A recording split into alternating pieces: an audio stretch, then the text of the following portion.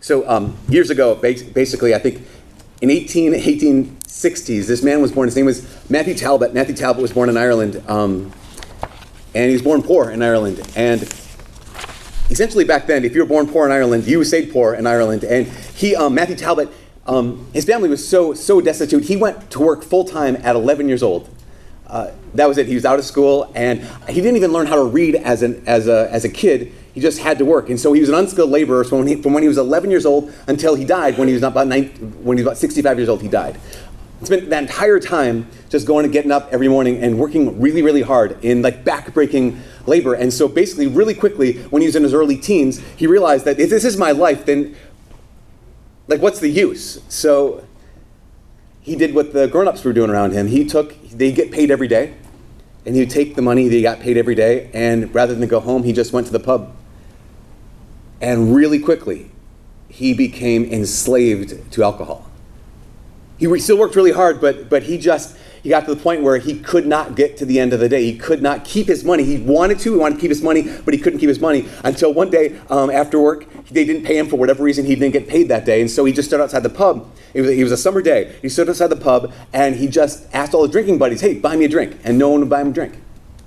All these guys that he would spend hours with. I mean, he'd go into the night just reveling, partying, whatever it is with them. And when he couldn't buy his own drink, not one of them would buy him a drink. And he came to his senses, and he just had this idea of like, what am I doing? I mean, this was the conviction he had, like, something has to change. Like, this is no longer an option. I can't live like this. And he decided in that moment to basically make the hardest step of his life, make the hardest decision of his life. I don't know if you've ever been in that situation with anything. Maybe it's alcohol, maybe it's something else, where you just realize you're looking at your life and you're like, okay, something has to change here. I cannot go on like this. Like, I am stuck unless I do something. And unless I do something, this is my life. It's over.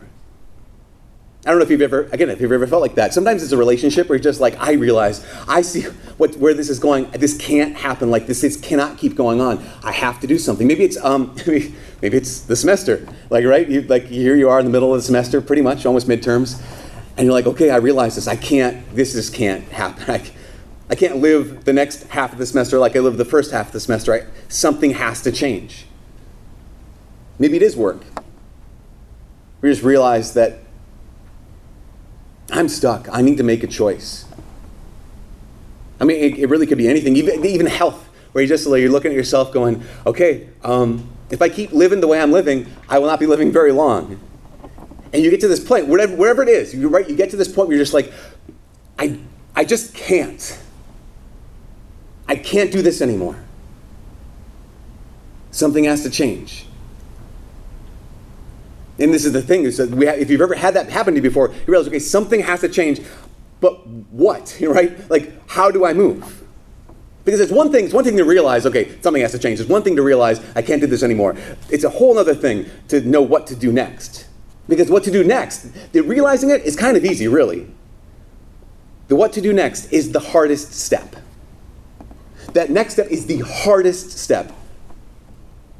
So we decided we finished the Are You Saved series last week, and we have another one starting in like 3 weeks. So we have a time for like a two-part mini-series. We call it Double Shot, little Double Shot homily series. And basically it's about this. It's about the hardest step.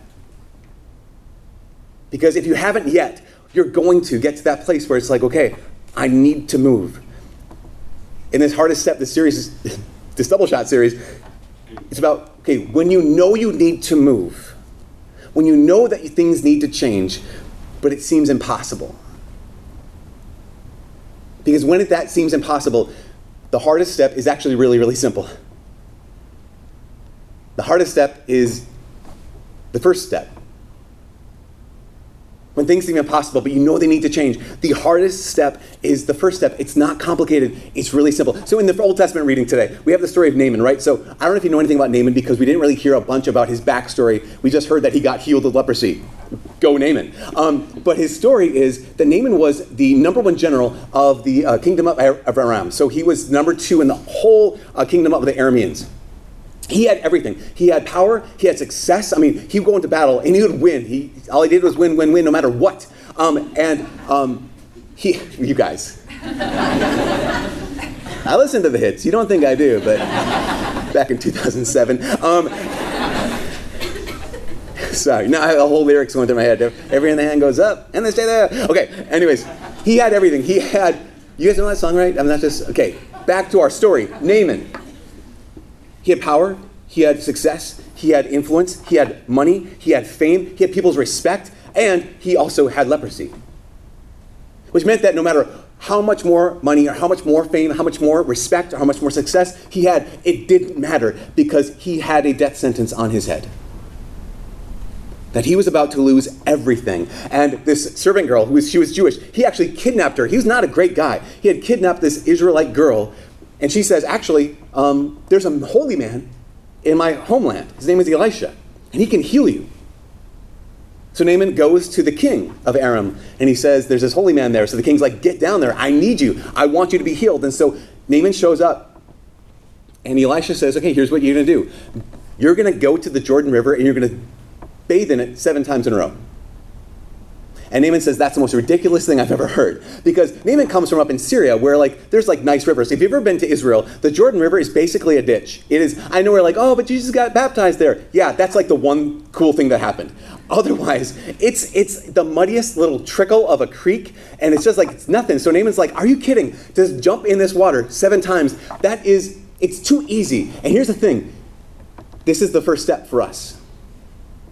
Oftentimes the first step is really, really simple, but we make it more complicated.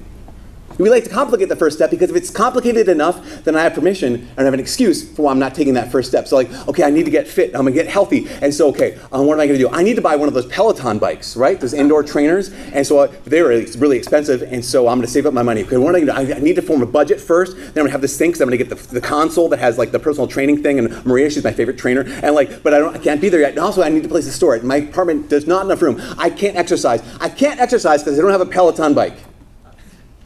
Okay, do you have a bicycle? Because that still works, right? Or a walk around the block. That could maybe do the trick. Or someone says, I want to start eating healthy, but Whole Foods, it's so far away, and it's so expensive, I just can't start eating healthy. How about the simple step of not buying Cheetos the next time? It's really simple. Even the relationship stuff about when it comes to okay, I don't want to date this person anymore, but it's midterms, I don't want to tell him now, and so-and-so's, his great aunt is really sick, so making it really complicated. Just, you know what, here's a little rule of thumb. When it comes to relationship stuff, when you know it's over, you need to let them know that it's over. That one's for free. But here's the thing is, because what did we do? We make it so complicated because then complication becomes the excuse for actually taking action. But it's simple. It's just take the first step. Or we don't just want it to be complicated. We want it to be a guarantee. So Naaman could say, okay, so if I go into the water, for sure, do you promise that I'm going to be healed? We want certainty in this whole kind of situation. But here's the problem. Part of taking the first step, one of the reasons why the first step is so difficult is because it means moving before you know for sure. One of the things that makes the first step so difficult because you have to take the step before you actually know for sure. Did you notice that both in the Old Testament reading and in the gospel today, that all 11 total lepers, they don't get healed until after they move? It says that he was healed after he responded to the word of the man of God. Jesus in the gospel today, he says, go show yourselves to the priests. And it says, as they were on their way, they were healed. So oftentimes what we want God to show up, reveal himself. Okay, now I'll believe you. Now I'll act. But how it works is we act and God shows up. It's not the other way around. But when you act, then you know. That's what Naaman says. He says, now I know. Now I know there is no God in the world other than the God of Israel. But you don't know that until after you moved. So again, we want it to be complicated, so we have an excuse. We want it to be guaranteed. But here's the other thing. Is well, how do I know? How do I know what the first step is? How do I know for sure what that next step is? And so often we're stopped by the idea, or actually we're stopped by the myth that there's only one possible step. Maybe I'll say it like this. When it comes to your life, what's God's big purpose for your life? What's the plan for your life? We believe this myth of that there's only one. We believe that there's this myth that like, just find that one passion, that one purpose, that one thing, and if you find the right one, you will have no problems and no sadness and no issues for the rest of your life. That is, the reason they call it a myth is because it's baloney. I mean, that's the reality. God has so many purposes for your life. There are so many different paths that he actually is saying, go ahead and take them. There are so many first steps that you could take that would honor him. There's not just one. I know that there's something like Stephen Covey, he wrote the book 7 Habits for Highly Effective People. Really good. One of the habits is begin with the end in mind, right? Begin with, like, where do you want to go? Where do you want to be at the end of this whole thing? That's wonderful. That's really great. It's great they had a vision for like where this first step will lead you ultimately. But there's another author called Jon Acuff, and Jon Acuff said, yes, I agree with Stephen Covey. Begin with the end in mind, but you don't have to begin with the end in stone. You don't have to absolutely know for sure where you'll end up. That's one of the reasons, and one of the reasons is because you can be wrong. Like the first step, it could be the wrong step. The hardest step, the first step, can often be the wrong step. That's why I don't like the term leap of faith. Don't leap. Leaping is for stupid people. Don't be stupid people. Take a step of faith. Because, again, it's like, some people are like, okay, so you want me to take a leap of faith, Father? You're telling me I should quit my job or drop out of school and start my own business. That's what you're saying. No. That is not the takeaway from this night's Mass. That is not what I'm saying. I'm saying that if there's that next step, something needs to change. Take the hardest step, the first step, but have a plan. Like, don't quit your job until you have another one lined up. That's just, otherwise, it's foolishness. Because you might not be right. Like that first step might not be right, but you will be moving. It might be the wrong step, but at least you'll be on your way. That's why G.K. Chesterton was, he was a convert to Catholicism after he was an atheist for years, about 100 years ago. And one of the things he said, anything worth doing is worth doing poorly at first. That if there is actually anything in your life that's worth doing, like go ahead, make a mistake with it. Why not mess up? Because if it's worth doing, it's worth taking the wrong step. If the first step is worth taking, then it's worth taking the wrong first step. Because someone who says, well, I don't know what that first step is, I'm telling you, you do. Because it might not be in a relationship, it might not be with school, it might not be with work, might not be with all the things I'm saying, but really when it comes down to it, all of us, every single person who's at Mass tonight, you realize this truth, that you're made for more than you are actually living. You're made for more of a relationship with God than you actually are. Here's what I believe about you all of us here at Mass tonight. I believe that you're at Mass tonight because you want a relationship with God that is actually better than the one you currently have. I think every one of us right now, when it comes down to it, we want a relationship with God. We want to know God more than we currently do. We want to walk with him and we have this dynamic relationship with him better than we actually. Imagine this. Imagine if the state of your and my relationship, or just let this be about you. Imagine if your relationship with God right now was just freeze framed. And that was the kind of depth that you had for the rest of your life. No worse, but no better. Would that be enough for you? Or would you say, no, I realize I need more, I want more? That if this was the status of my relationship with God from now until the day I die, it wouldn't be enough. And that's why I say, then you know the next step. Then you know the hardest step. You know the first step. The first step is, well then God, how do I do that? How do I actually live with you, God, not on the borders of my life, but with you, God, as the Lord of my life? Now, sometimes we say oh, well, I'll just, Father, I know you're saying I need to pray more. I get it, I need to pray more. But sometimes I make the decision to pray, and I just find I don't have the motivation. Whenever I hear someone say that, I want to punch them in the face. I don't, because I'm a good person. But what I hear people saying is oh, I don't want to pray if I don't feel like it. Here's the problem with that. You'll never feel like it. When it comes down to it, you'll never feel like it. Because if something was easy, then you would feel like it all the time. You wouldn't have to tell yourself to do it. Motivation is not having drive or passion or feeling like it. But when someone says they don't have enough motivation, what they're thinking, what I think they're saying is, I just need more zeal, I need more zest, I need more just energy for this. But let's break down the word. Motivation means if you have motivation, it means you have a motive. If you have motivation, it means you have a reason. If you have motivation, it means you have a why. So I need more motivation to pray. No, you don't. You guys, you have a reason. You have a motive. I don't want my life to look like it looks from this day until the day I die. I need that relationship with God to look better than it looks. I want it to look deeper than I want to know him more. You have a motive. You have reason. You have a why. I think the reason why we're afraid to take the first step is because up until taking the first step, and one of the reasons the first step is the hardest is because up until that first step, it gets to be a wish.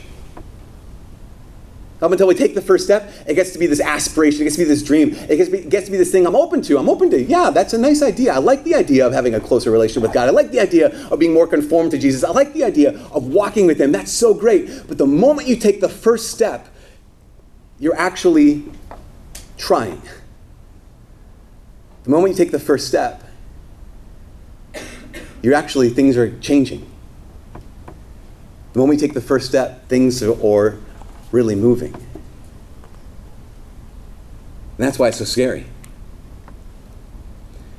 But you guys, that's why it's also so awesome. And this is the last thing. That's why it's so awesome. Because the moment you take the first step, everything's changing.